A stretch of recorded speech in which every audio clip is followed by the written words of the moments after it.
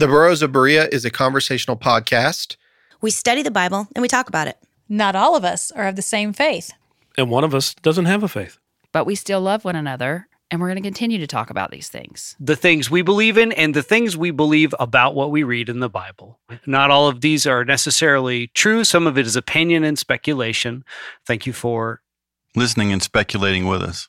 There you go. That was good. Yes.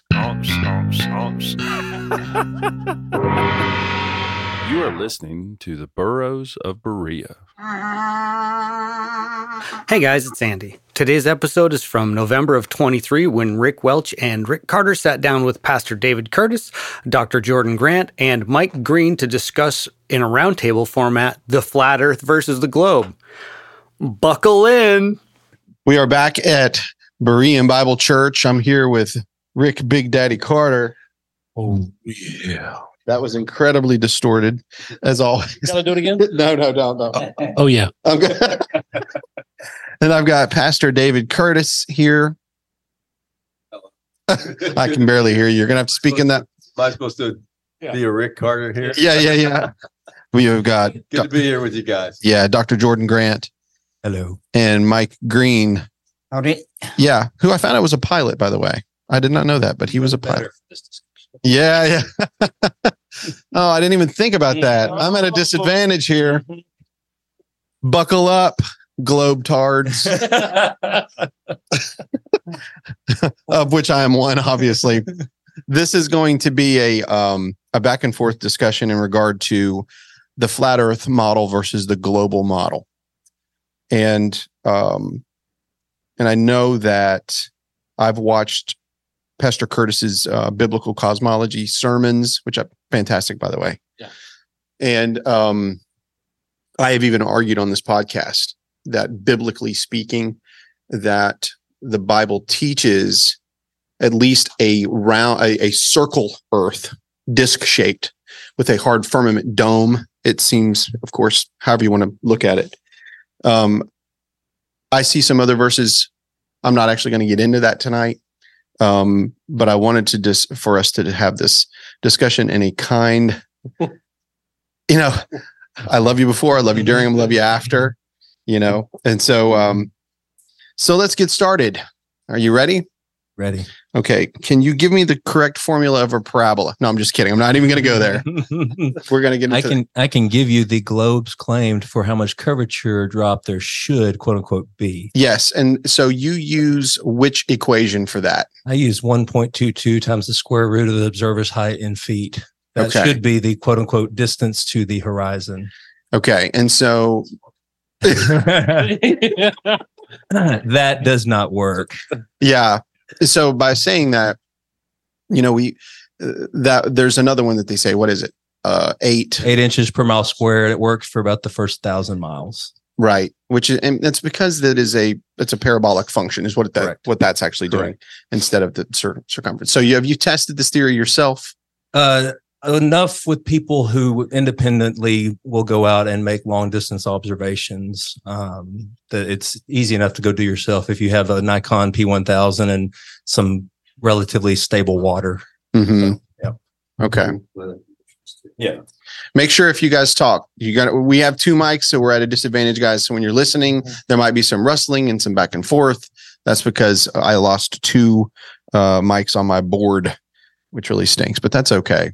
It's on time. So we're getting really close. Yeah. Me and Rick are way too close. I know what kind of aftershave this guy uses now. Oh, yeah. Just so you know, Burt's Bees really doesn't work, bro. It's Massengill, dude. Massengill. Wrong one. So, yeah. All right. So there was a couple of things that I was thinking about before I even came here. Because I'm not a scientist, I'm not an astrophysicist, which some people would consider all of that, pseudoscience. It is by definition.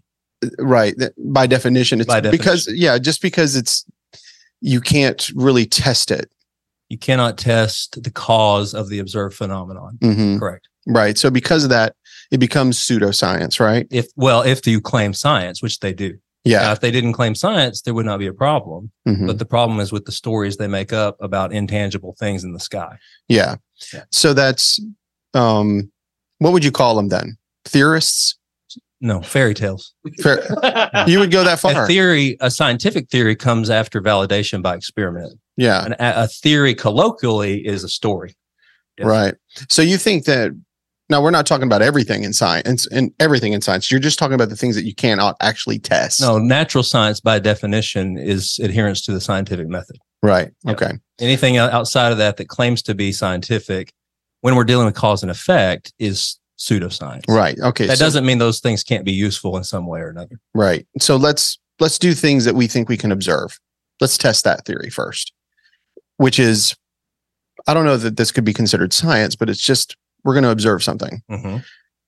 And you've heard this. I know you have. You had to. If you studied this a long time, you've heard this. Okay. So if I'm in the globe model, if I'm in the northern hemisphere, let's say I'm standing. Hemisphere is begging the question already. Exactly. Yeah. You're already that's what I'm saying. Begging the question. Yeah. I said from a globe side. Oh, okay. So we're going to beg the question. Okay. So what I said is coming from the globe side. Gotcha. Northern hemisphere, southern hemisphere. Gotcha. If I'm in the northern hemisphere based on a globe model and I'm standing at the North Pole and I look straight up into the sky and I observe the constellations and the stars, they turn in a clockwise motion. East to west. Right. Yeah. By no looking matter at where it. You are. Exactly. Well, it's no matter where you are, it's east to west. No matter where you are. Correct. And how can you say that for what we call the southern It's hemisphere? Still east to west. And you've done that. Yeah, you can. That's even a globe fact. Yeah. Everything moves from east to west. If you turn and clockwise, look counterclockwise. So it's like standing on the opposite side of a clock. It's always moving the same way. But if you stand if I go out there and stand on this side of the street, the cars are moving left. If I go to the other side, those same cars are moving to my right. It's all based on my perspective. But in actual coordinate terms, they're moving east to west, no matter where you are. Okay. So how would you then, let's say that, okay, fine. If we say that works, then how about the constellations that people towards the outermost part of your flat model cannot see? For example, I don't claim a flat model, just so you know. So you don't claim a flat model? Models come by way of scientific validation. Okay. There is no globe model and there's no flat earth model. Okay. So there really is not. There is not a model for you. I agree with you. So how do people in South America, southern point of South America, how are they able to see the Southern Cross, let's say, in the sky, and the people closer to the northern hemisphere, like North Pole, cannot see it? I'm not making any claims about it. So why are you asking? Because that's if you're standing on a plane and you're looking at the sky, then shouldn't everybody be able to see the same thing? I can't see a mosquito across my living room. So yeah, laws of perspective, which have been hijacked, which happens to be this is coming from your definition of what you think science is. This is really what it's boiled down to. No, that's right? nothing that you're mentioning right now is science. Looking at lights in the sky is not science. Just because you can observe something doesn't make it scientific. That's the first part of the scientific method would be observe a natural phenomenon, which is something happening. If all you're doing is observing lights in the sky, that's all you got. Just because you can observe it doesn't make it science. That's a composition fallacy. That's only part of the scientific method. Okay. So you can't test anything you're looking at in the sky and making claims about why somebody in one part of the world can see something when others can't. I could make you up a million stories that satisfy you. That doesn't make them true. So we need to get to the actual, what do we live on and how do you know it? Okay. Well, then let's switch this. Yeah. You go ahead and tell me. No, I don't know. I'm not making the positive claim. Right. Yeah. So, well, I mean, I'm making a claim based on obviously the same thing that you were taught growing up. You were taught the globe model. Right. Right. And taught it as science. You were given mathematical. Now, math is different from science. Am I right? Math is not science. That's right. Math is a language. But you're given mathematical. Like we were just talking about, the equation for a parabola. Correct. Versus the circumference. Correct. So the question is, show me measured curvature. Show me where the Earth was measured to be a sphere with 8 inches per mile. Let's just give them that because that's the average that they use. Mm-hmm. Show me where that was done. Like anyway. Actual yes measurement proof. I mean, how can I? Exactly. So then That's the problem, right? The positive claim, the burden of proof is on the person with the positive claim. The positive claim is we live on a spinning sphere in a vacuum. It's traveling at insane speeds in about 11 different directions. So that requires proof. Otherwise, it's just a story. Well, anytime you ask a heliocentrist, which I was one, and I am a massive space nerd, sci-fi nerd. I mean, I'm up there. But when you actually go and try to find proof, it's not there. Every single argument for the globe is a logical fallacy. It's an affirming the consequent logical fallacy. Every single one. And I cannot find a single person online anywhere that can give me actual validation for their claims. And that's a problem. Mm-hmm. The other issue is when you take the quote unquote globe side math, which are calculations, they are not measurements. You put them to the test with, let's say, long distance, because the claim is what? Horizon's Earth curve, right? That's the claim, even though it's not because it changes with the weather. But the claim is you should be able to see no further than this point on a sphere, which would make sense, right? Well, the problem with that is you can falsify it, and not just by a few miles. You can falsify it like 30 times over, which puts the claimed radius at the claimed radius of the sun, which they don't know. So that's a problem. And you can use a modus tollens argument to show that. You can say, if the Earth is a sphere of radius 3959, every distance to the horizon can be no more than 1.2 times the square root of the observer's height in feet. The distance to the horizon is 30 times further than that. Therefore, we do not live on a sphere of radius 3959. It's if A, then B, not B, therefore not A. It's just the same argument Paul uses in 1 Corinthians 15 about the resurrection. It's the exact same format. The other thing is we can falsify the Coriolis claims, okay? Coriolis effect does not exist when we talk about the globe. Their claim is it should, okay? Coriolis effect is real. It's a not actual effect. It's a perceived effect. It's the effect. And we're talking about wind currents in the direction that they're spinning. No, that's not Coriolis at the equator. Effect. Not Coriolis effect. Okay, what Coriolis is the Coriolis effect? Is the effect you see when you have an observer on a spinning reference frame. What they see on something not attached to that reference frame. So pretend like you're on a roundabout or a merry-go-round, and you're spinning and looking overhead, and two people are throwing a ball over you. You see that ball appear to curve because you're curving. The ball in reality is actually going straight. So that's what should, quote unquote, happen. And that's the claim. The globe claims Coriolis effect. The problem is it doesn't exist. If Coriolis is real, if we turn under things not attached, that shortens flight times drastically, going from east to west versus west to east. It means anything that hovers, the Earth will turn underneath it. That does not happen. Now, they've come up with rescue devices to claim why it shouldn't, but that doesn't matter because their claim is Coriolis. That's their claim. We do not have it. It's a modus tollens. If this, then that, not that, therefore not this. That's a problem. Both of those are the problem. Third problem is the claim is we live on a ball surrounded by a pocket of air that we can breathe next to an infinite vacuum. That's not provable or possible because it violates entropy, right? Gas always moves from high pressure to low pressure. If gas is here next to a vacuum, it will evacuate. Now, are we assuming that a vacuum means sucking? No. You're just meaning that a vacuum is just a vacuum. I mean entropy, second law of thermodynamics. You can do it. Anybody can. Nobody goes to get air put around their wheel. You got to have a tire. So that's another issue. And so the problem is when you ask the globe side, can you demonstrate for me gas pressure without containment? Well, of course they can't do that, but they special plead and they say, well, that doesn't apply to the Earth. How do you know that? Show me that.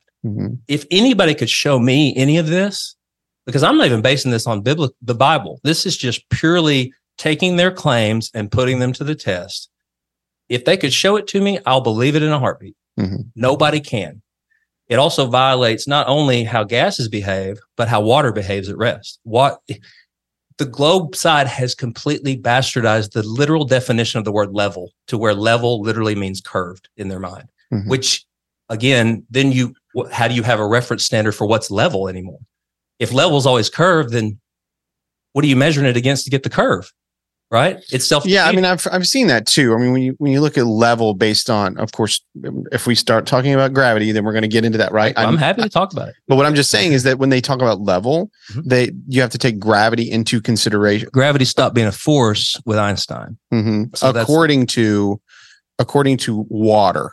Yeah, no, I'm saying though, but they can't use that anymore because gravity is not considered a force. Einstein's not right either, but that higher level university does not teach that gravity is a force. That is lower level high school still taught Newtonian. Einstein comes along and rewrites everything with his relativity nonsense, and gravity is not a force. So you can't appeal that. But if you're going to claim gravity is a force, okay, let's put it through the scientific method. Show me the observed phenomenon, and then your independent variable that you tested to prove cause and effect. Show me where you varied and manipulated gravity, right? Like, so it's a lovely story for why some things go down, but not everything goes down. Gases don't. They go in all directions. Right. I take a helium balloon and release it and go, boy, gravity's pretty strong. But they'll still try to incorporate gravity. Oh, well, it's pulling the gases down while that pushes that up. No, it doesn't pull anything. So you can't.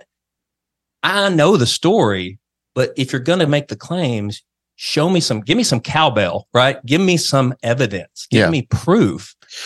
Looking at things and making up stories is not proof. That is the epitome of the opposite of proof. It is literally using fallacies to try to get your point across.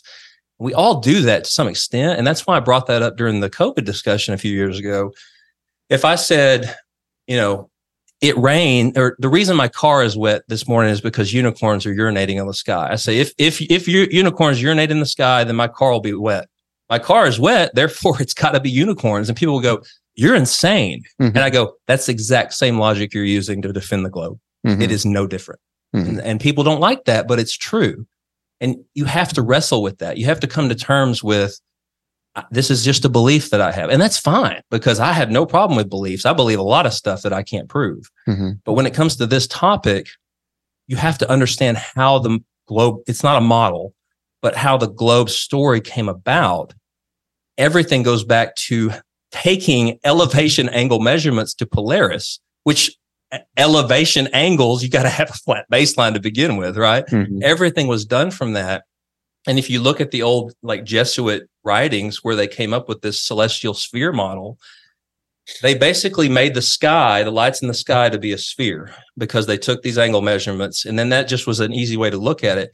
Every drawing, you have a flat plane cutting through the middle of it, and that's how your angles are taken. That's reality. Well, somebody decided, no, we're going to put man at the center of a ball, taking measurements to the surface of the earth from the middle of the earth. It's insane. So the celestial sphere became the real sphere, and you have people supposedly taking measurements from the middle of it, even though every drawing now still uses the quote unquote equatorial plane, which is a plane flat, that you have to have that in order to get your angle measurements to be right. So I was watching that about ancient cartographers and how incredible they were. And some of those maps from very early are actually pretty amazing, right? When you consider a lot that are interesting. There's so many different, the things that people don't realize is that maps can work as long as you have a coordinate system. You can stretch it out in any shape. Somebody did this interestingly on a YouTube video I saw where they took longitude and latitude and completely morphed everything. It still works because your coordinates are still accurate, right? But what people don't know is that latitude lines, they think they're literally like these lines on a ball. They're not. They're distances from Polaris. They're angle measurements. That's why everything's in degrees, right? Going down until you get a little bit south of the quote unquote equator. And then you can't see Polaris anymore because it's dropped to the horizon, which happens as things move away, they fall, right? Just like a plane going over your head will fall and eventually it merges into the horizon. Because it's going around the globe. Prove it. Right. I saw it. Where? In the sky. Yeah. Yeah, I was going to get to that here in just a minute. Not that part, but anyway, keep going. That's fine. Yeah, but I mean, that's just it. My issue is not, like I said, I have no problem if that's the real story. I believed it my whole life until a few years ago. My issue is nobody can prove it, and everything they do to try to prove it is a fallacy. And if you say pictures from space, show me space. You can't have that because it's a vacuum next to air pressure. In essence, what you're telling me is that you're actually not a flat earther at all. The Earth is you're a planer. A planer. You're the a planer. Earth obviously has topography, right? Understood. Right. But you're a planer, like you said. You don't adopt a flat or a globe model, correct? Because there aren't one. Correct. There aren't. I don't know the layout. There aren't one. Good English there. Yeah, sorry. Me personally, that's Western North Carolina mountain. I'll turn this over. Yeah, I'll turn it over to David. For me personally, I'll just say my piece on this is that I strictly came at this from more of a how do I can I prove that wrong? Or how do I know that? Everything for me is just, how do I know that? And that's my biggest, question I ask to people now. If you really want to set somebody off, you just go, how do you know that? You'll quickly find out if they know or not. If they don't know, they will get pretty upset and make up a story, use a fallacy. If they know, they'll say, oh, here, let me show you how I know. I learned that with the COVID nonsense. And so for me, it just helped me start asking these questions. I don't adhere to necessarily the flat disc, like the Gleason map or any of those. I think those are, because those aren't made to be accurate as far as distances go in certain ways. Like you can take any projection and use it. You can do the Mercator map. And some flat earthers believe that we live on a Mercator map that's a Pac-Man map that you literally get to one end and you start over. Like, you know what? That's probably more feasible than living on a ball that's got air next to a vacuum that spins in a million directions, that we don't feel it. We don't have Coriolis. None of the things that should happen. I'll go with the Mercator over that nonsense any day, but I'm not going to say, yeah, we live on a Pac-Man Mercator map. But the problem, I think, is people engage in these, they're called reification fallacies, where the map is not the terrain. Maps, we don't live on maps and we don't live on models. They are useful to get us from point A to point B, but people have done a lot of interesting research into how maps have morphed over time. And if you start looking at a lot of the time zone things and declination issues. I was just looking at that last night. There's some wonky stuff. There is some weird stuff on those time zones. There are weird things that I was like, why? And if you, especially like from Australia over, and you start looking at everything in the quote unquote southern hemisphere is wonky. Yeah. Plane travel, time zones, like there's something weird with it. I don't know what it is, and I'm not going to claim to know. But that's my spiel. I often wondered if it had to do with the populations, because again, towards this more landmass closest to the North Pole, which is acceptable on the flat and the globe model, more the landmass, there's more people that live there than towards the outer extremities, or what would be called the southern hemisphere in the globe model. So I always wondered if maybe that had something to do with it, because of the amount of population. That's a good point. And honestly, when I start looking at some of the magnetic declination stuff, my head just kind of I just lose interest, because I'm a simple person. Either you have proof or you don't. Once we get into the story time stuff, I'm like, yeah, that could work, but so could any other story. You have your chances of being correct are literally zero, because you have an infinite number of stories that you could write. I mean, Karl Popper talked about that, right? I mean, when you engage in induction, which is what we're talking about, inductive fallacies, affirming the consequent, making up stories, you can have as many as you want. And so your chances there are 1 out of infinity, which is 0 of ever being right, because you're just making up stories.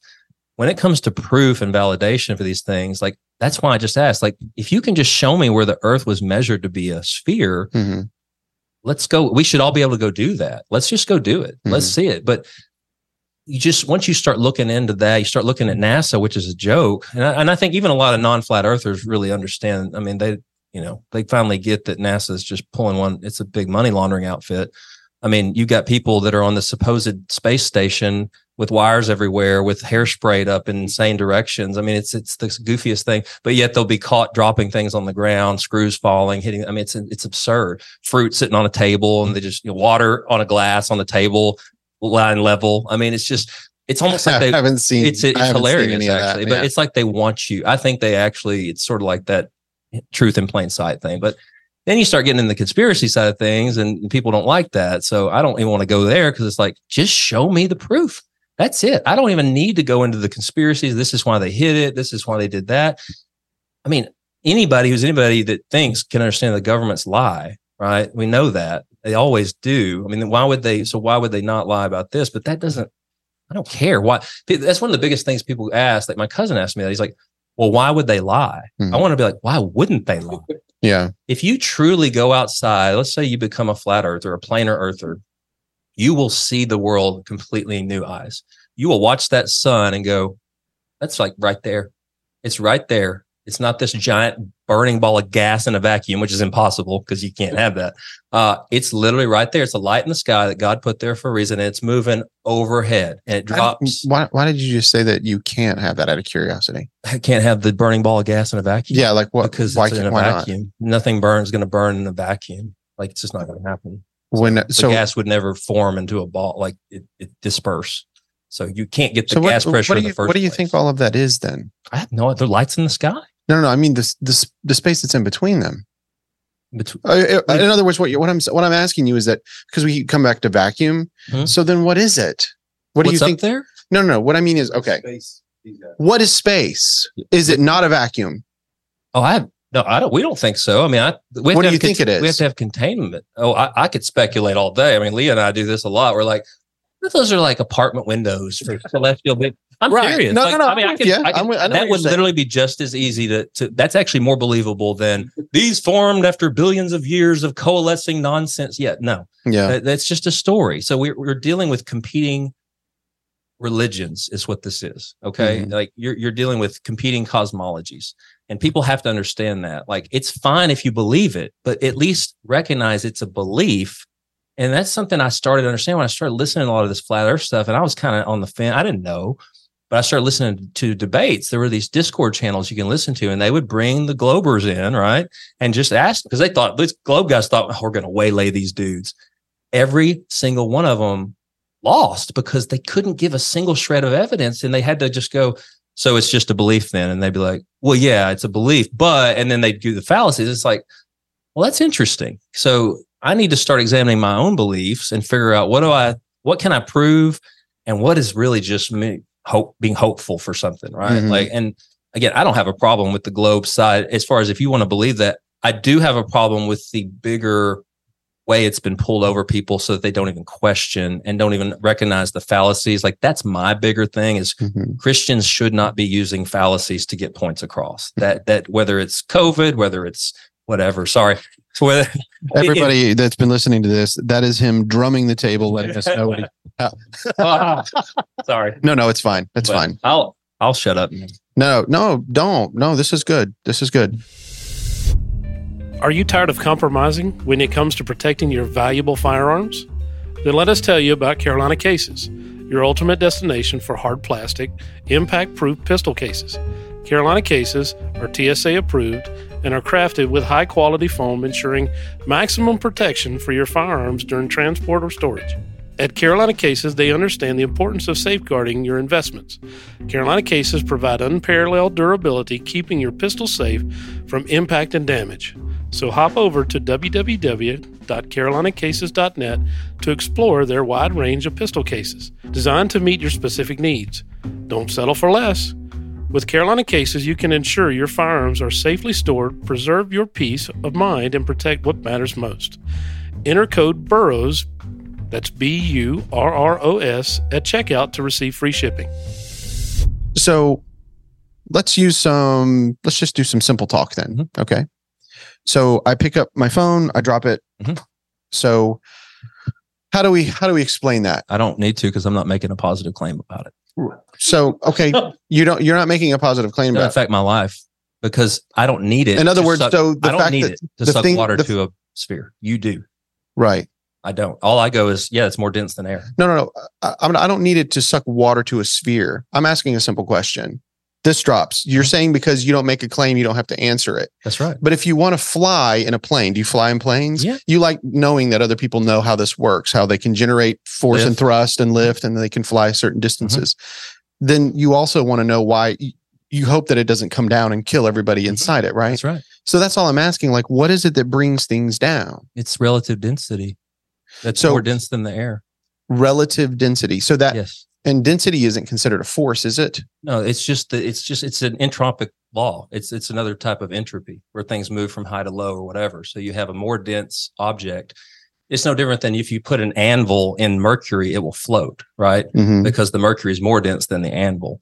But again, I don't need to explain that because I'm not making any claims about why things rise or fall, because it doesn't affect anything in my cosmology. It has nothing to do with what I believe. The globe side has to have gravity because they need it for water to suck to a sphere and for somehow gases not to escape into a vacuum, even if gravity were real, gases still go from high pressure to low. Was it your brother that asked the question why you said earlier? Was it or a friend? It was your cousin. Why would they lie? Yeah. Well, that is kind of odd to me though. Isn't it? Wasn't it odd to you at first when you first started thinking about this? Like, why do they need why do they need the globe? Because it makes you think you are literally here on this rock in a vacuum. So guess who gets to control the resources and tell you how to live your life and save the planet and be green and do all these things? If you go back and look at some of the propaganda pieces from the 60s with these cartoon satellites, and they spill it out there. They talk about man and being on this lonely rock and we have to share with each other and do it's all, I mean, it makes sense if you think about how governments work, but it also is a cosmology. And all of this sprung at the same time, pretty much. I mean, people act like people believed in the globe for thousands of years. No, they haven't. That is not true. People as early as the early 1900s were still taught flat earth stuff, and even in public schools. And I mean, they've interviewed 100-year-old people talking about that, but it doesn't matter. But what's interesting is that when you had Darwinism come out and you had the germ theory and you had all this German philosophy, all of this was at the same time. All of this was late 1800s. So in order for evolution to work, you have to get the whatever billion-year-old universe springing out of nothing. And you get Georges Lemaitre, the Catholic priest, with the Big Bang coming up with, well, here's my story as to how that might have happened. It's just a story. So you got all these stories that blend together to become a religion, because it is an origins story. It's a religion, a cosmology. And so why they do that? I mean, why was evolution pushed? Right? I guess to make you think that you're meaningless. And I don't know. I mean, evil people do evil things, but again, I don't care about the motives, because the motives aren't what's the issue here. What's the issue here is what's reality and what can we test? What can we know? And the rest is more just speculation. So I don't care why Johnny killed Sally if it's shown that everybody saw him do it. And people, well, Johnny would never do something like that, so it couldn't have happened. It's like, it doesn't matter. The motives don't matter. What matters is he did it. And it's the same thing here. Like it was done. It's been pulled over the eyes of people. Life would be a lot simpler if it was like that, wouldn't it? Yeah, it would. But it's not. It's unfortunate. It's really not like that. And again, this is the deeper picture for me is, and I'm not here saying everything. It's not a lie. That's something. I mean, there are lies. This is a belief system. All you need is belief. All you need is, it's the same thing that happened in COVID. You just need enough people that they trust these quote unquote experts, and they just believe. And then they go, well, the doctors are in on it. They're not in on it. They're only in on it like because they believe in it. It's no different than kids being in on, they're not in on it on Santa Claus. They believe in it. Yeah. And so that's all you need is belief. And once you have enough belief, you can get away with whatever. I spoke with a few friends of mine the other day, and I asked them if they could remember something that we were taught, because regardless if I'm a globalist or not, this is what I was taught in elementary school. And you've probably heard it too. Columbus went on his little trip around the world to prove that the world wasn't flat. Now, I'm going to ask, was anybody taught that in school? Did you hear that in school?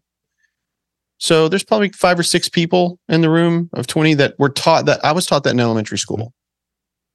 And that's complete garbage. That's right. But we were taught in a public school that. That's right. So the whole world thought it was flat. And then he went out to prove that it was not. Right. But none of that was real. Right. And so I thought, that's weird. When I grew up, and I started talking about it to people, I thought, why did they teach us that? Why are we all have this same, and it's around people between 35 and 45, the people that I've talked to that were taught that. Yeah. So I'm not really sure what was going on. What was that? Were you taught that as well? So Claire, okay. It's everywhere though. These little propaganda pieces and these little things they sneak in, and then you realize, once you know what you know, and you know how science works, you know all these things, and you can call people out, and you can hold their feet to the fire really easily. It makes it a little terrifying for me, at least, because then I recognize it and I go, wow, they're really doing a number. Like you get a Neil deGrasse Tyson up there just spewing nonsense. And I could literally call out everything he says and go, you made that up. You made that up. You can't prove that. You can't prove that. And he goes into his spiels about his atheist stuff or whatever, because it's all part of that. Right. But people don't realize that. They're like, no, Christians are like, no, I got the globe's real. Space is real. But their stories, they're wrong about the origins part. This is all God doing it, but it's real. It's like, no, you can't separate those. If you're going to believe what they tell you, you got to know why you believe that, because it's one working view, and it goes back to old school philosophy where anything spherical was considered the perfect shape. So it's, once you actually study philosophy on these things and why people might have made these stories up, you understand that the bulk of human quote unquote knowledge is just stories. That's what philosophy is. If you don't have scripture, if we're not dogmatic and we don't say that's our axiom, that is our starting point. We believe scripture because we believe God gave us that. That's his divine revelation. If you don't have that, there's only so much you can prove in this earth, and it's minuscule. Everything else is storytelling. And that's what philosophers did. Go read them all. They're all different stories. So which ones, they can't all be right? So that's what we're still dealing with. And a lot of this is actually just rebranding of old philosophies coming back in different packages, like Democritus and atomism. I mean, all this stuff with atoms and molecules in motion. Show me a molecule. You can't. You just believe in it because it's a working model, right? Or an electron. Nobody's seen an electron. You'll read it. You'll go, oh, so-and-so discovered the electron. You're like, and then you realize you go read what they did. He made a calculation. So you inserted some invisible variable that you made up because of your calculation. That's fine if it works and it's just for pragmatic purposes. When you turn that into a religion that you can use to then warp people's minds, that's when it's not okay. If you can, they don't do that with electrons, but they do it with viruses, right? With these things they claim are killing everybody, but you can't show me one in nature. They do it with all kinds of stuff. And so you have to be able to call people out on that and say, hey, wait, show me that. Just show it to me. Show me where that was discovered. And I spent a bulk of 2021 looking into this stuff because it would drive me crazy because I thought I knew.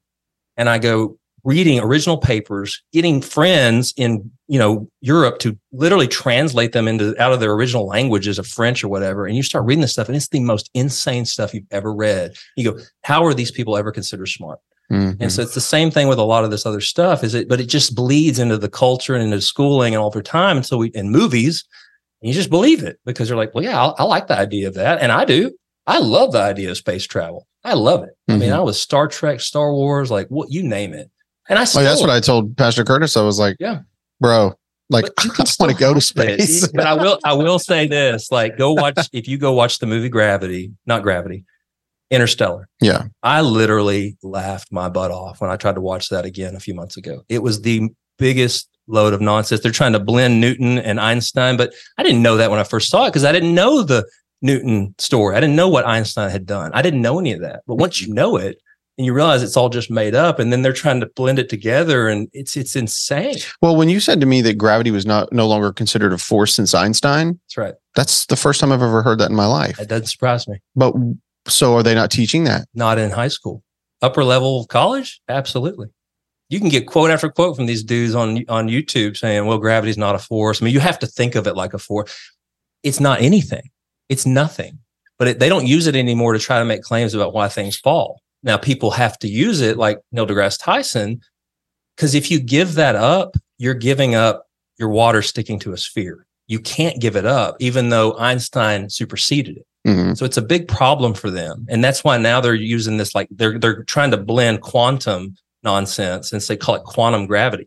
Quantum is at odds 100% with Einstein. There's no meeting there, but these guys have to do it because they still have to maintain that original story.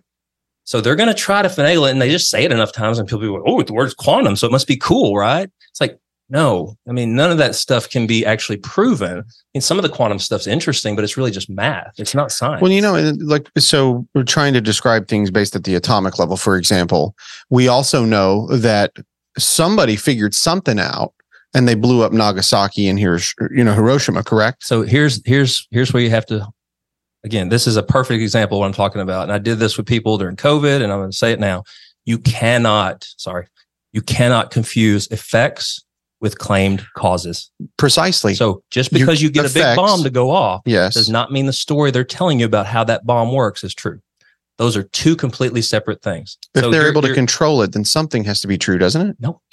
Something's true in the fact that they release bombs. Actually, the radiation stuff doesn't make sense because it was flourishing again pretty quick. And so none of it makes sense with that story. But again, okay, you want to claim it's like splitting an atom? With you. I'll give you that. When it comes to effects, splitting an atom, show me an atom and show me splitting one. That's it. It's easy. Yeah, I can't show you an atom and I can't show you a split one. I can't. But I can certainly see the effects of whatever these bombs are doing. I can see that. I'll give you an example, which gives me pause, and it makes me want to believe the science because I don't want that science. That's the thing. That's my point. Once you know what science is, you can call it out and go, if it's science, I have to have an independent variable that they varied manipulated to prove the well, this wasn't natural anyway. Technology is not science.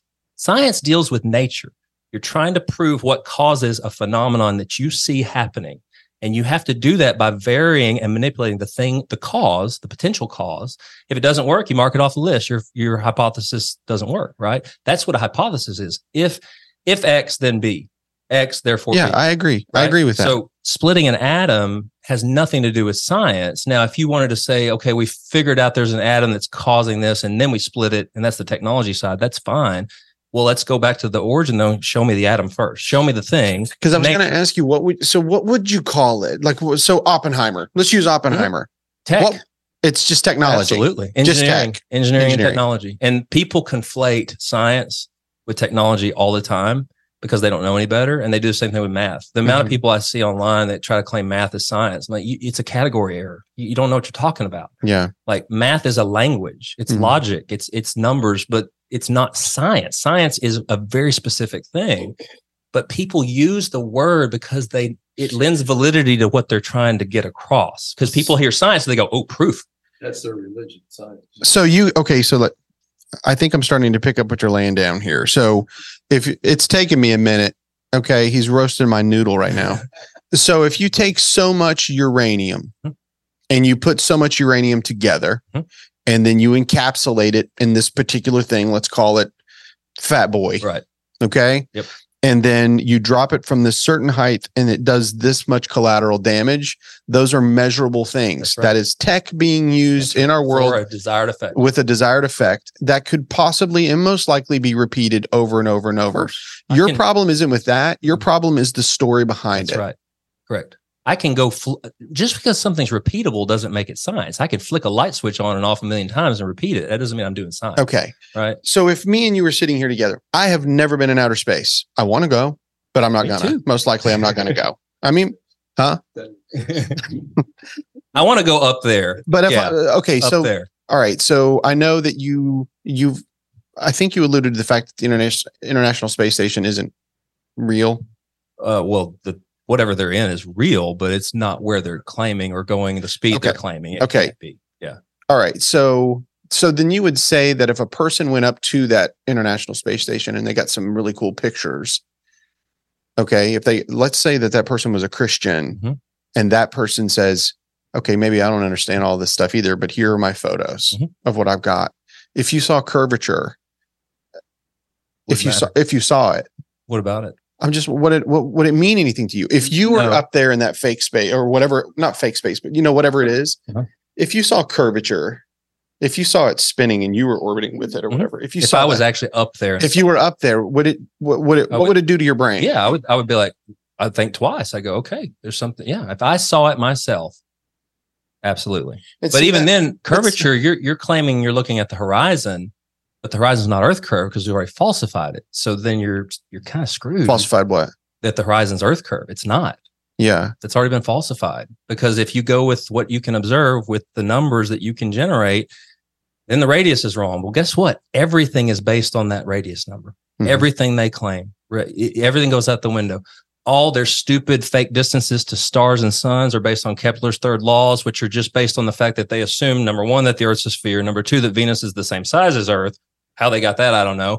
Number three, they looked at how these scale in movement and go, okay, because Venus is the same radius as Earth, now we can generate how far the sun is away, which is it's all just calculation based on presuppositions that can't be proven, right? And so the horizon is not Earth curve. So even if I saw the horizon curve in a little bit, well, I already know it's not Earth curve, or at least what's claimed to be. So maybe we live on some giant ball that's a million times bigger than what they claim.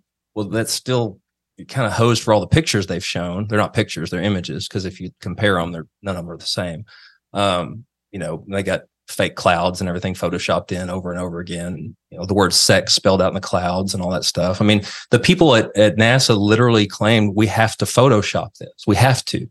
I've actually seen that. Like, I'm not even going to argue that point. I've seen these quotes. Too much. There's so much even on that side. If you're not sure, like I can do some pretty amazing things with Photoshop, guys. I'm pretty good at it. I can do some cool stuff. I'll just tell I can't imagine somebody that's been doing it for 50 years. I'll just tell you, my first foray into this was never with flat Earth. It was with the moon landing stuff, and I knew from my knowledge of photography, based on what they claimed that they took with them, and when you look at the pictures, it didn't fit. It's impossible. And you tons of photographers came out about that.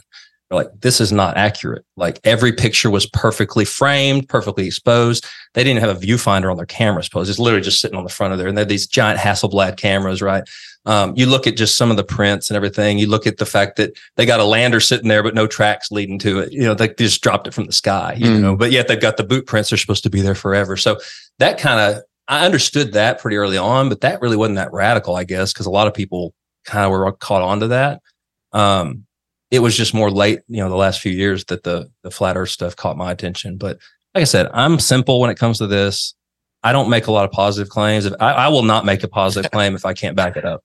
He's simple. I love it. Yeah. But I'm simple, man. Yeah. But no, I mean, like my issue from the very beginning was just basically establishing what these definitions were. Yes. Because that's not what, by saying, okay, I observe whenever I'm going back to the globe model. I'm in the northern hemisphere and I'm looking at these stars, and you're saying, well, it can't be. It's always east to west. It's always east to west. Stars always move east to west. But yeah. If you turn and look south, you're looking a different direction. But they're still moving east to west. You're east and west. You know what I'm saying? It's just you've changed. But I mean, that's a mainstream. Nobody will argue that. But see, one of them like the sun east, rising the east comes across. You would assume that one of them would have to be still. Polaris is. Everything's based on Polaris. That Polaris is the still thing. That's right. Because which again doesn't add up with all the we're moving and expanding at these billions of miles an hour in these different directions. Polaris wasn't actually always the North Star. Have you ever heard that? Yeah. Thuban was one of the originals, right? Polaris has been lined up with a lot of monuments and stuff. So from ancient, I mean, everything's about the stars. And that's the other thing I think a lot of people don't understand is it is a religion. This is all religious based with stars. Now, the Catholic Church, the reason they got into it, it's so funny. If you read, there's a book called The Sun in the Church, and it is not a flat earth book, but it is fascinating. I bought it, and it's kind of like boring in a way. It's about that thick.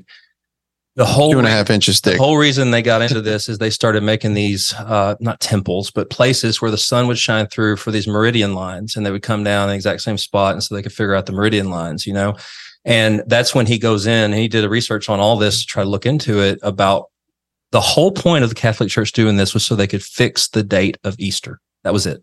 Because the calendar changed, right? They don't use the 13 months anymore, the Jewish, right? They had to mess all that up too, probably for good reason. People have been changing the calendars. But, it makes sense. 28 days and but everything's based on the moon. Like that's how we're designed. Yeah. And then you go and tweak all that and you got to get off and do the leap year and all that. But they wanted to fix the date of Easter because that was a big deal for the Catholic Church. So that was literally the whole point of them getting into the astronomy game in the first place. But when you actually look at the sphere model, it started as the sky. And they just took the sky, which isn't a sphere. It's the way our vision works. We see in our own like dome of vision. They took the sky and just made it the ground and put man at the center of the ground instead of man on a plane measuring the sky. I mean, like a protractor, right? You're just doing that. That's what angles, even though it's still probably flat. Celestial navigation doesn't work on a globe. It's all, if you look at how it works, just go look at the actual what you just said, drawing. even though it's still probably flat. I've often wondered that. Yeah, I've often wondered that because, if you look at something based on our limitations, things look certain ways and we know that they aren't. Right. And we know that. Right. Have you ever played those brain games where they trick your eyes and you look at something and you're like, wait a minute, it's because we have a single light source. And if you add a second light source, your brain really starts freaking out, And so I always wondered, I thought, what if this wasn't a dome at all? Like I remember saying, right. Anyway, that was just perspective. Yeah. It's perspective. And that's what frustrates me is that the globe side has hijacked perspective, but they don't include perspective in any of their orthographic drawings, right? A 10-foot building or a 100-foot building is 100 foot, whether it's a mile or 1,000,000 miles. And that's how they do their math. Well, that's not how it works in reality. As things move into the distance, they shrink. We all know that. We're all kids. We're putting our thumbs over the buildings, right? From downtown. We all know it. But that goes out the window. It's like people just shut that off when it comes to the globe stuff. And I don't understand it.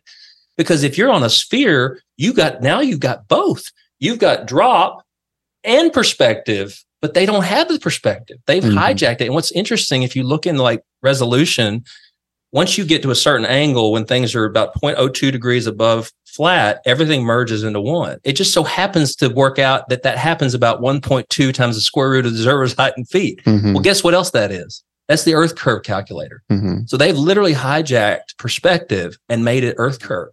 And that's not cool. Mm-hmm. Especially when you can go on a clear day and go, but yeah, you say the horizon's supposed to be at 3 miles from here when I'm 1 foot, but it's 30 miles. Like you've got landmarks and you can see it. And they're like, well, that's refraction. So you got another rescue device. You're like, what's refraction? Define refraction. I can give you Snell's law. That's real refraction. That's not their refraction. Yeah. Their refraction is everything is always curving, all light, and then nothing's ever where it is. Yeah, I've read plenty about it. I mean, I've read about that same refraction. Yeah. I've seen the effect of refraction. So real refraction, like a mirage, right? That's not really refraction. That's more miraging. But yeah, is that different than refraction? Refraction is two separate mediums as light travels through it. So it's like the temperature. Temperature has any effect. Temperature has an effect, but that's not refraction. Okay. So, but actual refraction is two completely different mediums, just like the stick in the aquarium. You see it dive down. That's real refraction. Yeah. You Okay. can calculate your angles and all that stuff.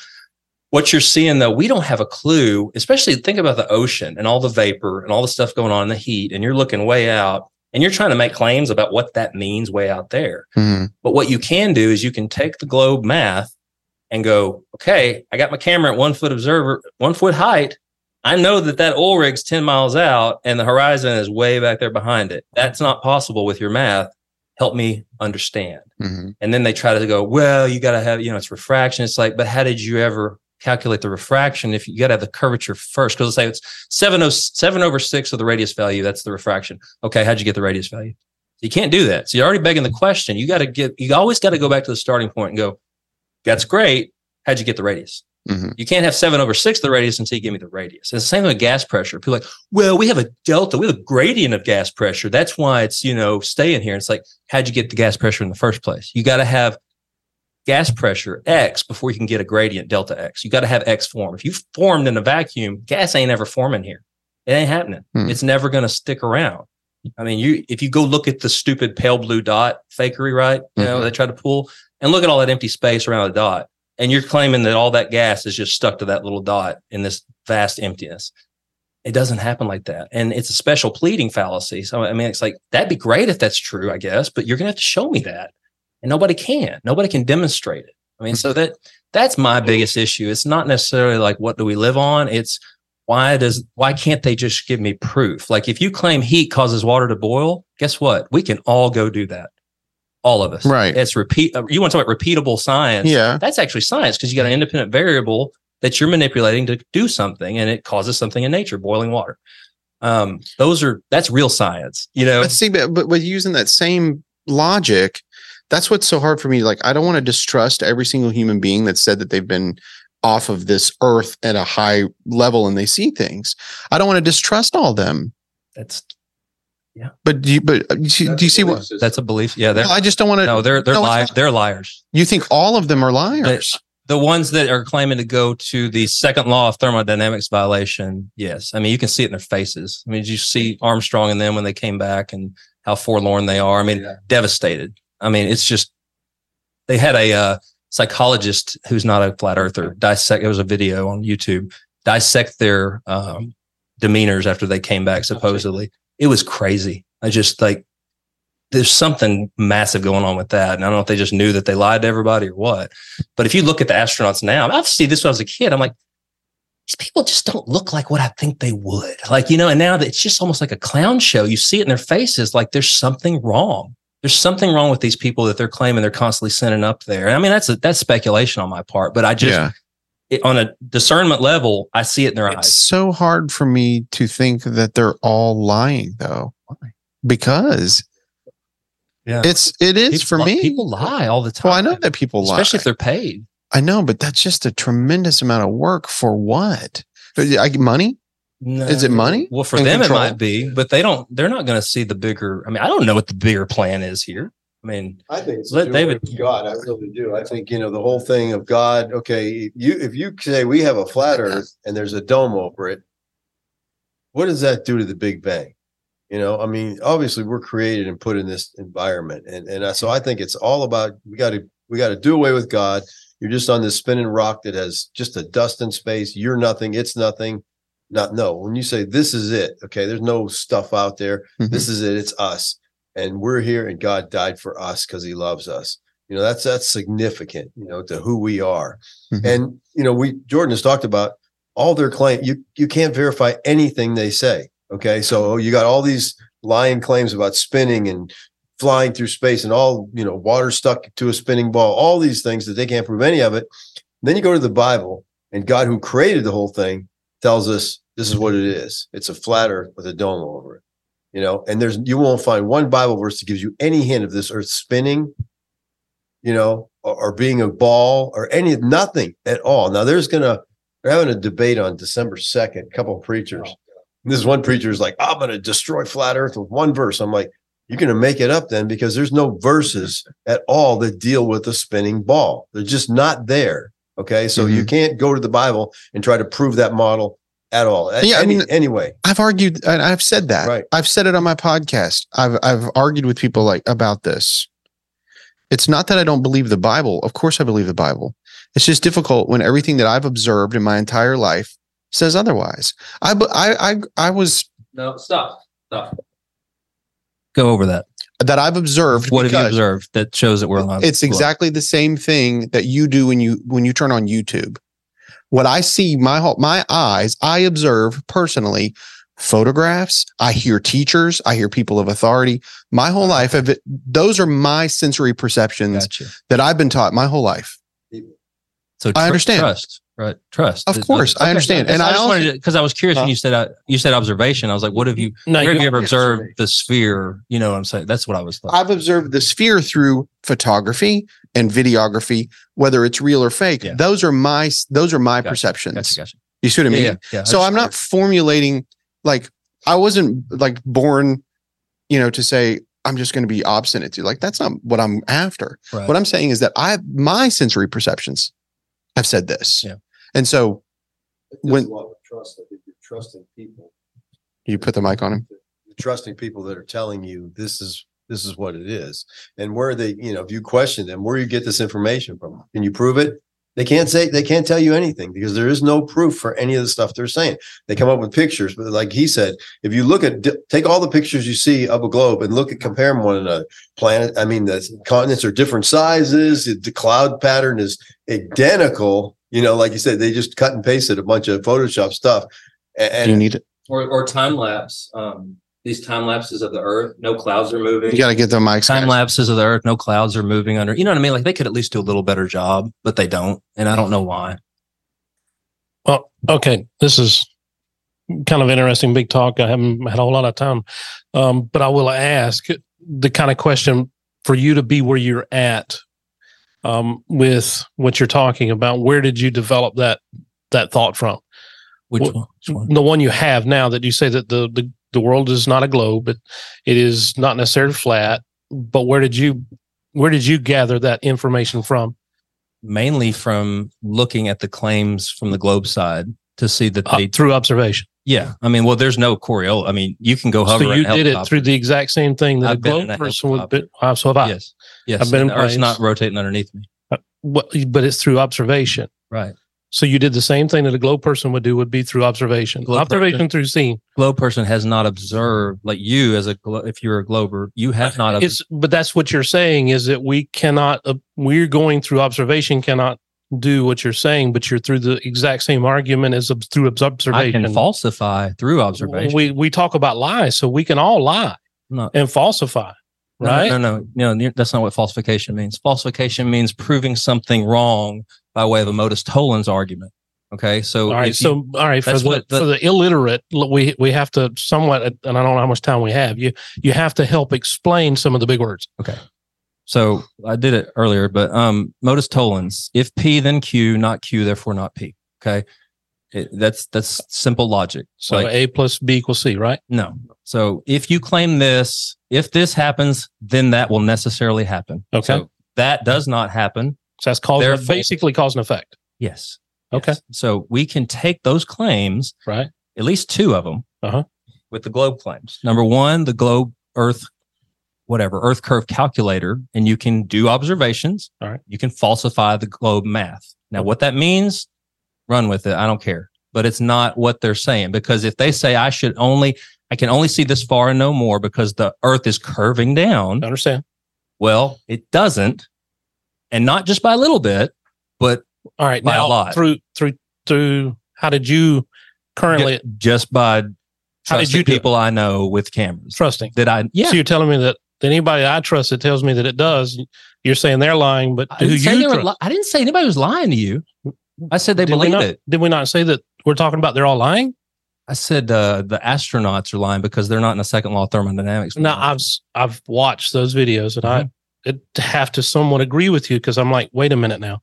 If you were there, without a doubt, and you were physically in that environment, you physically did that, Apollo 13 was as real as it could be because it made a movie about it, then at least you could do enough to solidify in anybody's mind what you did. You know, I agree that was pretty crazy. Right. But these are things you can do. The things I'm talking about. You can go do it. I get it. But between me and you, unless we went somewhere and tried to calculate it. Now, I agree. When it comes to math, it's either going to be right or it's going to be wrong. Well, it depends. If it's a calculation based on presuppositions, it could be whatever you want it to be. Calculations are not reality. Math is not reality. I can calculate if I eat 5 apples and have 3, now I've got -2. Well, there's no such thing as -2 apples, right? Math is not reality. Math is a language, and you can use language for fiction or nonfiction. So that's important. But the second one is, again, you have to take their claims. I don't care if you believe it or not, but if you go with the claim of Coriolis, I'm not claiming a positive whether I agree or not. I'm arguing your point. I'm saying you in general, like people in general. So if a globe, let's say, person that I was 3 years ago claims, Coriolis effect is real. Okay. All right. That means the Earth has to move under objects that are not attached to the Earth. Has to. That's what Coriolis effect is. Okay. So I understand it, because I didn't make that equation. I didn't make that analysis or observation that it has to. Yeah. Now, based on their claims. No. I totally understand. Neither one of us are created. So, okay, we said we could observe it, and we could do it. I mean, it's hard in this podcast form to show that, but we take an item, we throw it up, it comes back down in the same spot you threw it in. Look at Felix Baumgartner, where he came down after he went up 250,000 feet, came down pretty much in the spot. Not possible. Felix Baumgartner? Yeah, the high jumper. Did you think that was fake? No, the Red Bull thing? No, he did it. Yeah, he totally did it, right? Yeah, he totally did it. What was funny was where he I see came what back you're saying. down. Yeah, the globe should have moved a good ways away. Didn't. The other thing is he claimed to see curvature, and then Neil deGrasse goes on live TV and goes, you can't see curvature at 150,000 feet high. Well, no kidding, because it doesn't exist. But they have a fisheye lens. You can see when he leaves the ground, it's already curving, and then when he gets up, it's the same curve. It's already there. It's just a wide angle lens. But I see what you're saying about the way he fell. So I'm just out of curiosity. You've heard of oh gosh, sorry, we're using a lot of terms. It is oh my gosh, conservation of momentum. Yeah, not Coriolis, but conservation of momentum. Is that so by saying that it was, even if it was spinning, by using conservation, if he was in an inertial reference frame, then wouldn't he fall at the same rate? No.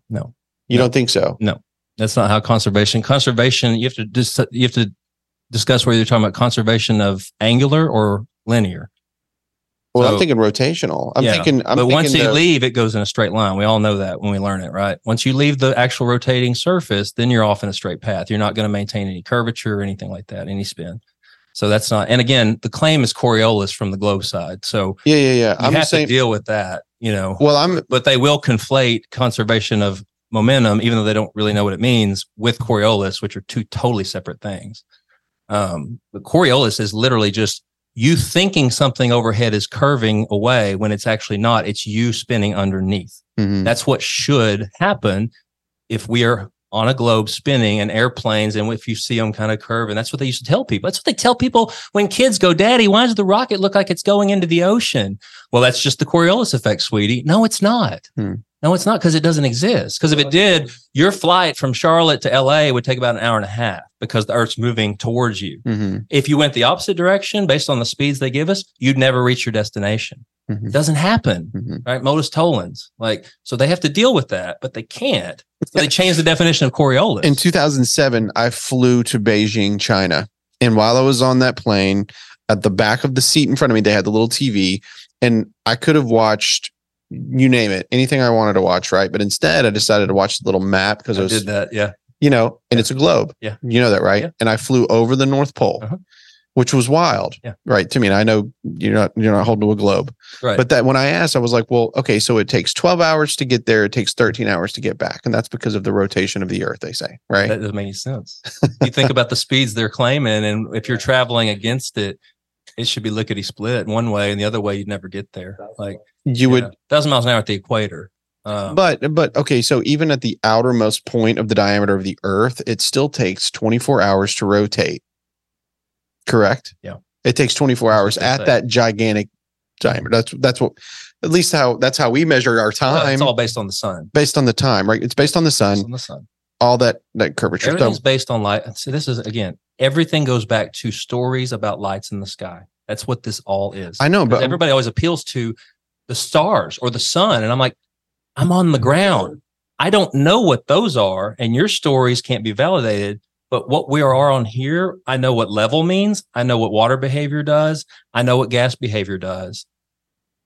The weight is not on the globe side. That's all I'm saying. If you want to come back and give me some really good proof, I am open to it. But everything we know about actual physics, real physics, not astrophysics, which is just storytelling about lights, real physics, where you can manipulate the natural world and figure things out, does not lend itself to the globe story. It just doesn't. So let's go back to that traveling I was talking about when I was flying. If you let's say you rocket up, right? We know that when you get, let's say we got to the outermost diameter of let's say we got to the point of the dome, right? We hit the hard part of the dome right there. Let's say it's the dome. We still know when I get to that point that as I spin, in order to get back to that same time, it's going to take roughly 24 hours from going vertical from where I'm at right now. Say I'm going vertical, which isn't even, there is no up. Right. There is There is on a flat Earth, but there is no up if you're looking at it from a globe side, right? Yeah. So if I go from the center point of our Earth to the point of the dome. Well, there's no dome on a globe. Intersecting, and there's an atmosphere. It's still a dome. Yeah. Isn't it? Yeah. Atmosphere is a contradiction, but it's still a dome. I mean, that's what you're taught in the globe, that the air's on the inside and the space is on the out. So then there is a space dome. Balls. Yeah, they do have a dome. It's a space ball. That's right. So let's go to the center. See, it's what would happen. Gone from suck to blow. So if you go to the center point of the Earth, you and vector through me, like here I am at my point, and then go to the dome. There's a point, you get to that dome. Now, if the Earth is spinning, which you say that it isn't, but if it is, then it would take 24 hours to get in the same position that I'm in, technically, if it spins, right? If it's rotating together, you're saying everything's moving. Exactly. Together. So my point is that there's a difference between linear measurement and then rotational measurement. Oh yeah. Right. Yeah. So when you go up, but the air's not rotate. That's the thing.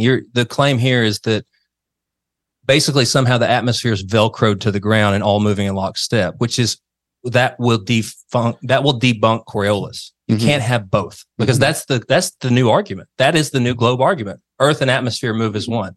Okay, number one, that violates the first law of thermodynamics, because once you get further away, it's going to have to move faster to keep up with the ground. Show me how that works with gas. Number two, gas behavior doesn't do that. So I haven't even heard that Earth and atmosphere rotate that's together. That's the new one. That's what people say when you call them on Coriolis not existing. They say, well, it's because the Earth and atmosphere all move together. That's why. It's like, that's why you don't feel it. It's like, which one is it? You can't have it both ways. You can't have your Coriolis and then say on the next breath, there is no Coriolis, because it's all moving together, like Velcroed together in lockstep. So that's kind of what I was getting at with the Coriolis thing. Yeah, because like the observable things, if I'm sitting let's say I'm in my car and I'm throwing, an apple up in the air, right? It's contained. That's right. So it's not going to. But if I open that window and I throw it, it's going to. That's right. And it's going to drop wherever it was. It's going to be up. Yep. So I don't know. Yeah. No, and that's what's so funny is the globe side will use those examples. I'm like, that's not your claim. Yeah. Your claim is that the atmosphere is separate and that we're rotating under it to get Coriolis. Mm-hmm. If you want to claim it's all contained, well, okay, then you don't have Coriolis anymore, but you still want to have it. So it's like, it's very frustrating because you can't pin them down to actually just be intellectually honest about this. Again, that's a red flag for anybody that's in this conversation. If you can't just be honest and just say, I don't know. I mean, they won't even do that. They'll literally make up stories to make it work. And again, making up stories to make something work, not science. It is fallacious as can be. I can make up a million stories about why something works the way it does, and it doesn't matter. It may not be true. But people get hoodwinked into that fallacy more than any other fallacy. The affirming the consequent fallacy is used by everybody pretty much every day when it comes to these kind of topics. They won't fall for it with unicorns peeing in the sky, but they'll fall for it with anything claimed to be science that isn't, because they want to believe it. And that's fine, but just recognize that you're being fallacious about it. I mean, every single if A, then B, B, therefore A, that is a fallacy. It always is. If we live on a globe, then I'll see the horizon. I see a horizon, therefore we live on a globe. That is fallacious. There can be a million other reasons why you have a horizon. Number one being optics and just how the eye works. But like I said, I don't claim to know what we live on. I don't claim to know the shape. If there is one, I have no clue. Let David say it. Yeah. David, tell us what we live on. Have you ever been out in a cloudy day with the sun coming through and the rays are going in different directions like that? What? Crepuscular rays. How is that even possible if the sun's 93 million miles away? It has to be close to do that. Has to be. Because they claim it's all parallel. And it was the light rays will all just be coming straight down, but you see them going different direction. You're like, that's because the sun is close to those clouds and it's coming through at an angle. Source. I mean, to me, it's like, okay, so if the sun is a giant ball in the sky and it's shooting light, how can it be parallel? I understand. That's the globe claim. That's the globe claim. I understand. Because it's so big that it's parallel. Because basically the Earth is so small, then that one middle ray coming out is going to encompass the whole Earth, even though it is shining in every direction. But that's not how we see it. And what's interesting is you'll get the same angles, shadow angles, whether you're using the sun or moonlight at night. And that doesn't really fit with their model either, because the distances are going to be vastly different and all that. So just little things like that kind of make you go, man, something's not adding up here. I know, and I've seen this where they put the Earth and the moon inside the dome, rotating around specific areas. That's difficult for me, guys. I can't make that work. I agree. And it doesn't work the way that a lot of the animations show it. There's a guy who, I think he's hated by everybody on YouTube, but he doesn't claim a model, but he shows with actual animation, 3D angles and everything, using date and time data. And he shows, where things quote unquote should be on the globe and they're not there. But then he also shows them on the Gleason maps and how they don't actually work either with the angles. His whole belief is that it's way more complicated and mysterious than we even can imagine, that this is more of a personal dome vision thing going on. Everybody has their personal I've seen sun the personal dome thing. You know what? I know. It's just as valid as the story we're given. I've seen it too. That's what I mean is I just saw it too. And that's why I say I don't know. But the fact that I know God put us here in a contained system, whatever those lights are amazing. They're there for a reason. It's not just some random ball of gas that was formed accidentally. They're there for signs and seasons and for other things that we don't know. And to me, it just helps, I guess, solidify faith even more, even though I don't need that. But it's just like, it's pretty amazing to see that and go, yeah, we're actually created here. And that terrifies the people that aren't believers to think we're trapped. We're in a, you know what I mean? Like, that's what in a closed system, which even Bill Nye will say, we're in a closed system. Nobody will ever leave the Earth. I'm like, how'd you slip that one through, buddy? But anyway, yeah. Are you tired of compromising when it comes to protecting your valuable firearms? Then let us tell you about Carolina Cases, your ultimate destination for hard plastic, impact-proof pistol cases. Carolina Cases are TSA approved and are crafted with high-quality foam, ensuring maximum protection for your firearms during transport or storage. At Carolina Cases, they understand the importance of safeguarding your investments. Carolina cases provide unparalleled durability, keeping your pistols safe from impact and damage. So hop on over to www.carolinacases.net to explore their wide range of pistol cases designed to meet your specific needs. Don't settle for less. With Carolina Cases, you can ensure your firearms are safely stored, preserve your peace of mind, and protect what matters most. Enter code BURROWS at checkout to receive free shipping. I heard Bill say that we're in an enclosed system. They slip up on these stupid things, and you're like, wait a minute, you're blowing your whole argument here, Yeah. What about you, Mike? You want to say something? Man, after that? Yeah. Yeah. Let's go back to scripture. Amen. And you got to start there. Mm-hmm. It explains a lot. Get light on the fourth day of creation day. Mm-hmm. However you take that. And those are lights. Yeah. I think you can see through the moon.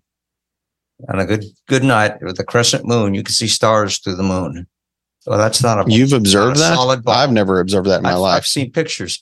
Look at the flags of the Arab nations that have the crescent, and they got a star in it. They've seen this for ages. I think the moon is more mysterious too than we think, honestly. Yeah. If you just look at the little marks on it, right? And they claim those are cratered. No, they're not. They're all perpendicular to the surface. That's not how it would work. Like, it's almost like, and somebody asked Neil deGrasse Tyson about that. Why are all the craters, presupposition, all 90 degrees, right? All of them. That's because when they get close to the moon, they reach a certain magic speed that pulls them all in perpendicular to the surface. He said this. I watched it. That's a story. Okay. It looks more like something actually bubbled out and I'd say the same thing about things on this earth they claim are craters. Why do you think those are craters? They're defunct volcanoes for all you know. You don't have a clue. We just believe it because we just believe it. Mm-hmm. So, but you have to start putting the pieces together and go, yeah, that doesn't make sense. Like, I mean, a meteor would come in at a shallow angle somewhere on there and leave, you know what I mean? They're not all going to be perpendicular to the surface. It's just stupid. I didn't expect this. No, I didn't. I thought you were going to start telling me about how the sun and the moon rotated at the Tropic of Cancer on your flat model and all. That's what I was expecting, but I like the way that you're describing it. Yeah. I do, because I can't see. I only have so much perception. I'm not a mathematical genius here, and I haven't observed very much. The things that I have observed, like my wife, who is beautiful, and like I'm good with that. Mm-hmm. Yeah. And you know what I mean? Yeah. What did she say? You're welcome, she said. No, but seriously, I don't understand how her hair is so pretty like that, going 1,000 miles an hour. Well, no, actually, in Virginia Beach, you only be going 800 miles.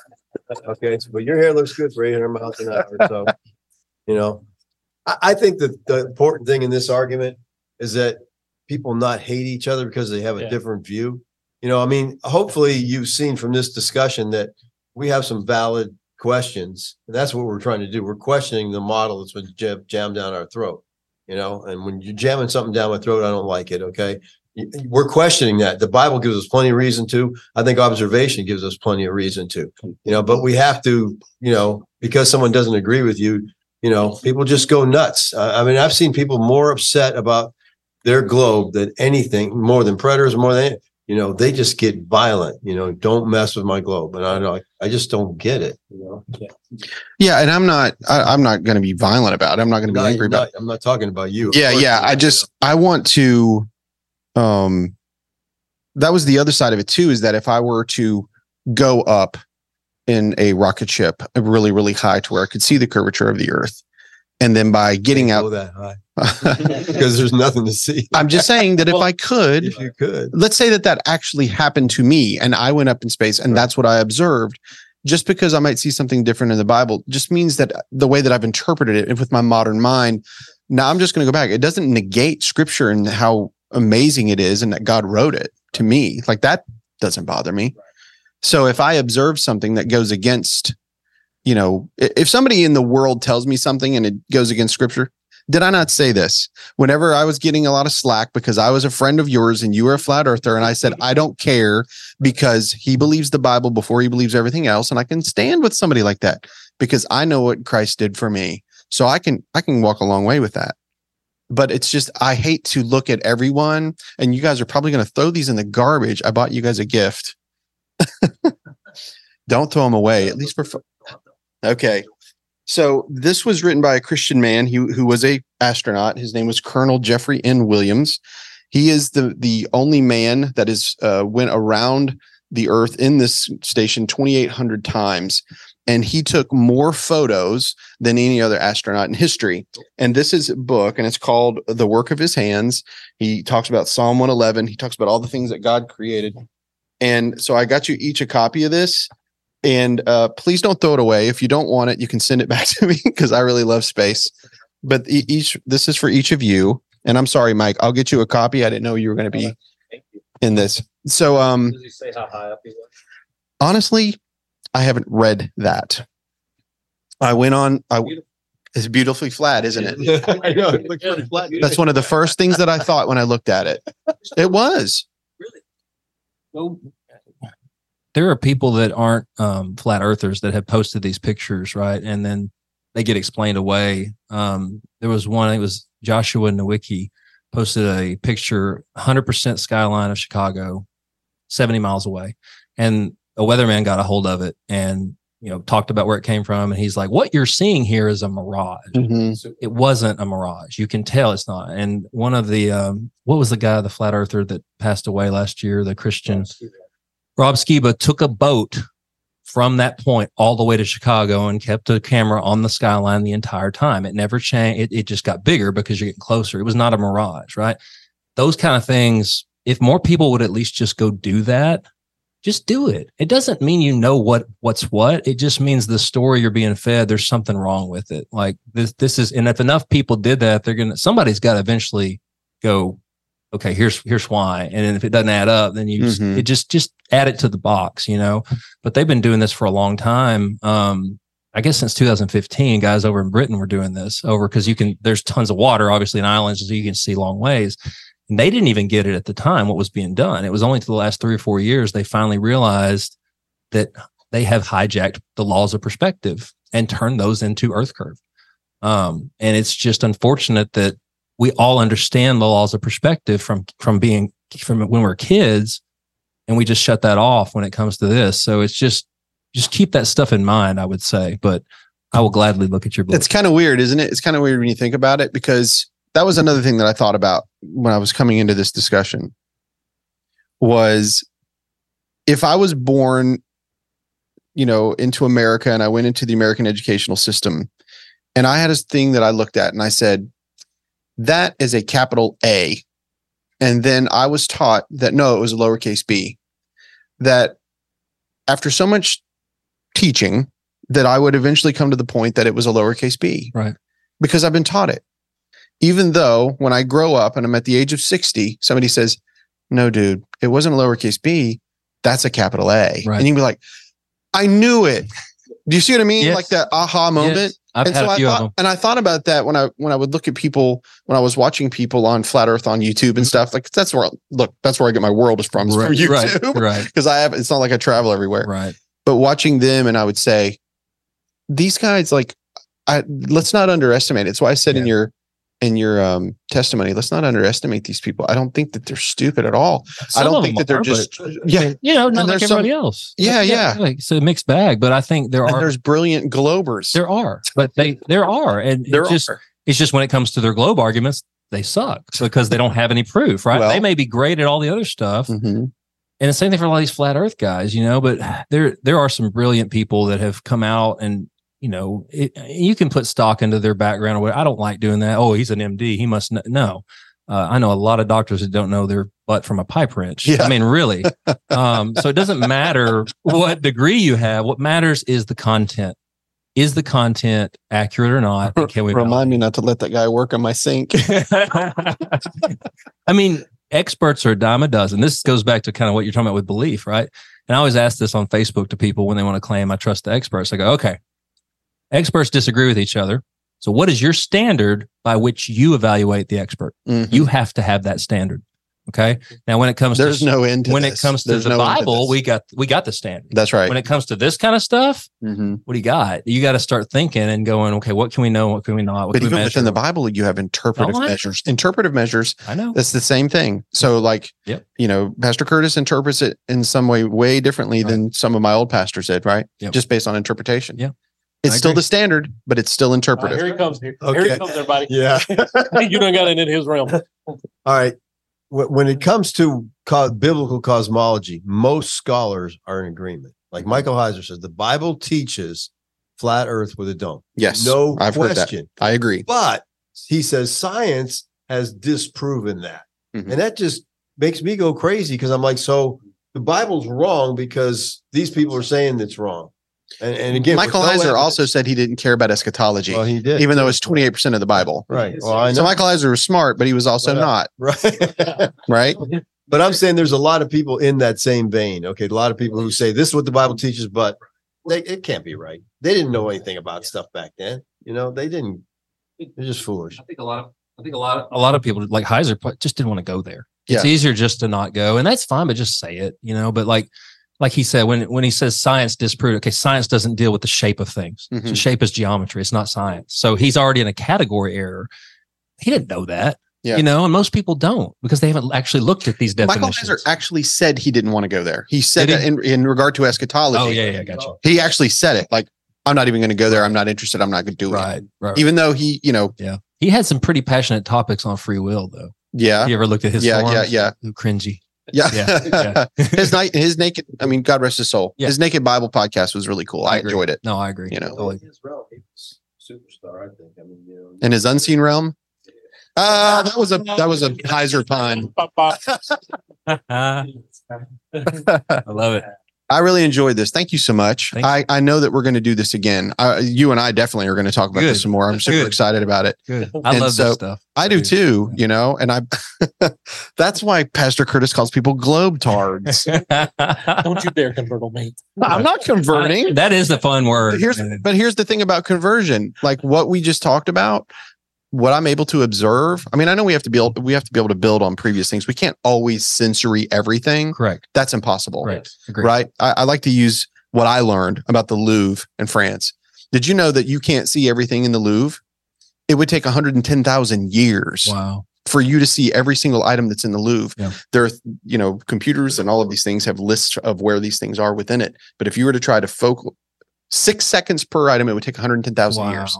So we know we can't perceive everything. I agree with that. Right. Yep. So at some point we have to be able to trust and work and build upon other things. And this is why, for me personally, I don't get too caught up in this kind of stuff because it is based on more empiricism than anything else. And I'm not an empiricist. I'm actually a presuppositionalist. And that's why I like the biblical stuff more. I like theology more and worldview stuff more. Where that comes into play with this is not what it is. It's the being hoodwinked by bad reasoning. Mm-hmm. That's the point. It's not what it is. It's if you are only going to use logical fallacies to try to get a point across, you can't do that. Well, you shouldn't do that. Mm-hmm. Christians shouldn't do that. Whether it's with germ theory, whether it's with, you know, cosmology, whatever it is, don't do that. Like, because it's like sinful thinking in my opinion. It really is, because you're not using the capabilities God gave us, which the laws of logic come from God. Mm-hmm. I mean, that's the scriptures. If we don't have logic, then it's all gibberish, you know. Right. You know, A is not both A and not A at the same time. And so that to me, for me as a passion is what this is about. It's just start thinking a little deeper, learn some philosophy, learn some of this stuff so that you can just start asking questions. You don't have to know anything. Mm-hmm. You just hold people's feet to that. That's why I learned about the scientific method. I don't think it's the end all be all. I don't even know if you can actually replicate a true natural phenomenon. Just because you get something similar in a lab doesn't mean you replicated it, right? Mm-hmm. It's the best you can do. But what I use that for is to hold their feet to the fire. They're the ones that claim it. Okay, show me where you did it.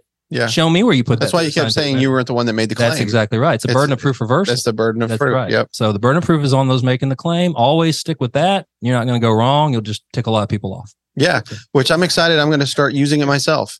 It's going to work great. Yeah, it's fun. It's not my problem. No, That's your it's burden. fun. Yeah, that's why I look at you and go, I'm not making a claim about that. Good stuff, man. I really appreciate it. Thanks, Pastor Curtis, for letting us meet here. That's so awesome. Thank you guys all for being here and everybody being in the church. Super excited to get to all fellowship and worship with all of you guys tomorrow. Super excited. Hey guys, this is Rick from the Burros of Berea. Do you know how much blood, sweat, and tears it takes to make a podcast? None. But that doesn't mean that it doesn't cost a lot. And so if you guys don't mind, if anybody would like to give to help us with these episodes, it would be great. We'll put out even more content. And if you go to our Patreon page, just search for the Burros of Berea, you'll get extra notes, extra episodes, and it's pretty much free. $1 gets you a lot. Thanks, guys. Andy again. I haven't listened to much of this podcast. As a matter of fact, I've listened to almost none of it. Hey, Greg says hi. And he wants to sharpen his claws on my pants. But I just want to speak to literally the only two places I listened, the only two things I heard. One, when Bill Nye says the earth is a closed system, he doesn't mean literally with a lid. He kind of means that all of our resources and needs come from this one specific place. That is a system that contains the earth and the sun specifically. He doesn't mean that we can't leave. He means that if we try, there's no way to get anywhere without running out of resources or dying by lack of protection. We're pretty stuck here because the size of space is so absurd that you can't imagine it. So he doesn't mean we literally can't just jump real high and get to Mars or something dumb like that. He means we're kind of stuck here based on we can't take enough of the stuff we need with us in order to get very far, probably not even out of our solar system, let alone anything larger than that. It would be amazing if humans ever set foot on Pluto. It's so far. What did it take Voyager? Was it Voyager to get to Pluto? They left in the 70s and it just flew by like last year. It was going real fast. And when you see a rocket ship go into space, it goes sideways because it's not literally just trying to go straight up. It's actually going sideways because it's trying to get in orbit around the Earth and it needs to be going, I'm not going to quote a number, it's very fast, to stay in a geosynchronous orbit around the Earth. And it needs to do that by going sideways. So it is actually going sideways when it's leaving. It's going up, but it's going a lot of sideways because it needs a lot of speed in that direction to stay in orbit. So it's not the Coriolis effect, it's not whatever effect he called it. They're literally just going sideways. Thanks, everyone. Hey, it's Andy. I'm back one more time, mostly just because I'm a dork for this stuff. This is about space, not flat Earth. So the fastest human flight ever was Apollo 10. Came in at about 24,861 miles an hour, which was kind of a problem, actually, which ends up being about 0.0037% of the speed of light. So light speed, 671 million miles per hour, about 186,000 miles per second. Alpha Centauri is the closest star system to us, the next neighborhood. That is it. That is the next neighborhood. It's about 4.4 light years. So if you could start from the Earth at the maximum speed we've ever hit, just no acceleration, just boom, you start at 24,861 miles an hour and head straight to Alpha Centauri, it would take you about 1,189 years. How are you going to pack that much food? It's real hard. The idea is, let's put a bunch of dirt in plants so that the oxygen carbon dioxide cycle can happen and the plants can grow food or whatever. I mean, you're talking about putting a whole mini Earth on a ship at that point. And the reality is it's very hard to scale that system, be enough of a system for that to actually work. You can't just build a ship. It's all of a sudden what you actually need is a small moving planet. And then you need to be able to fuel that small moving planet or make it move and be able to control it. And it's just it's crazy. It's almost as hard as just packing 1,000 years worth of food. So that's our nearest neighbor, current technology. And to make that even 100 years, right?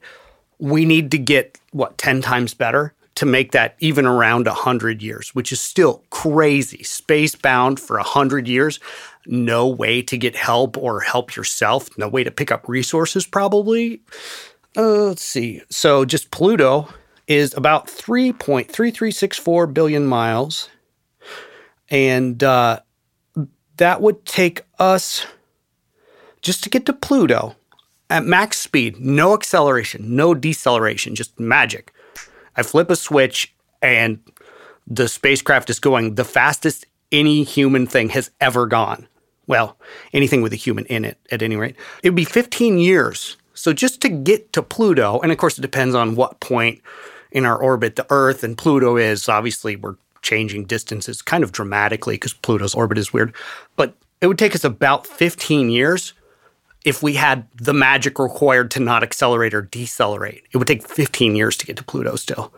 So what are you going to do? Pack 15 years worth of food or build an entire miniature Earth that is large enough and has enough biodiversity in it to not just collapse after a week or a year? Space is big.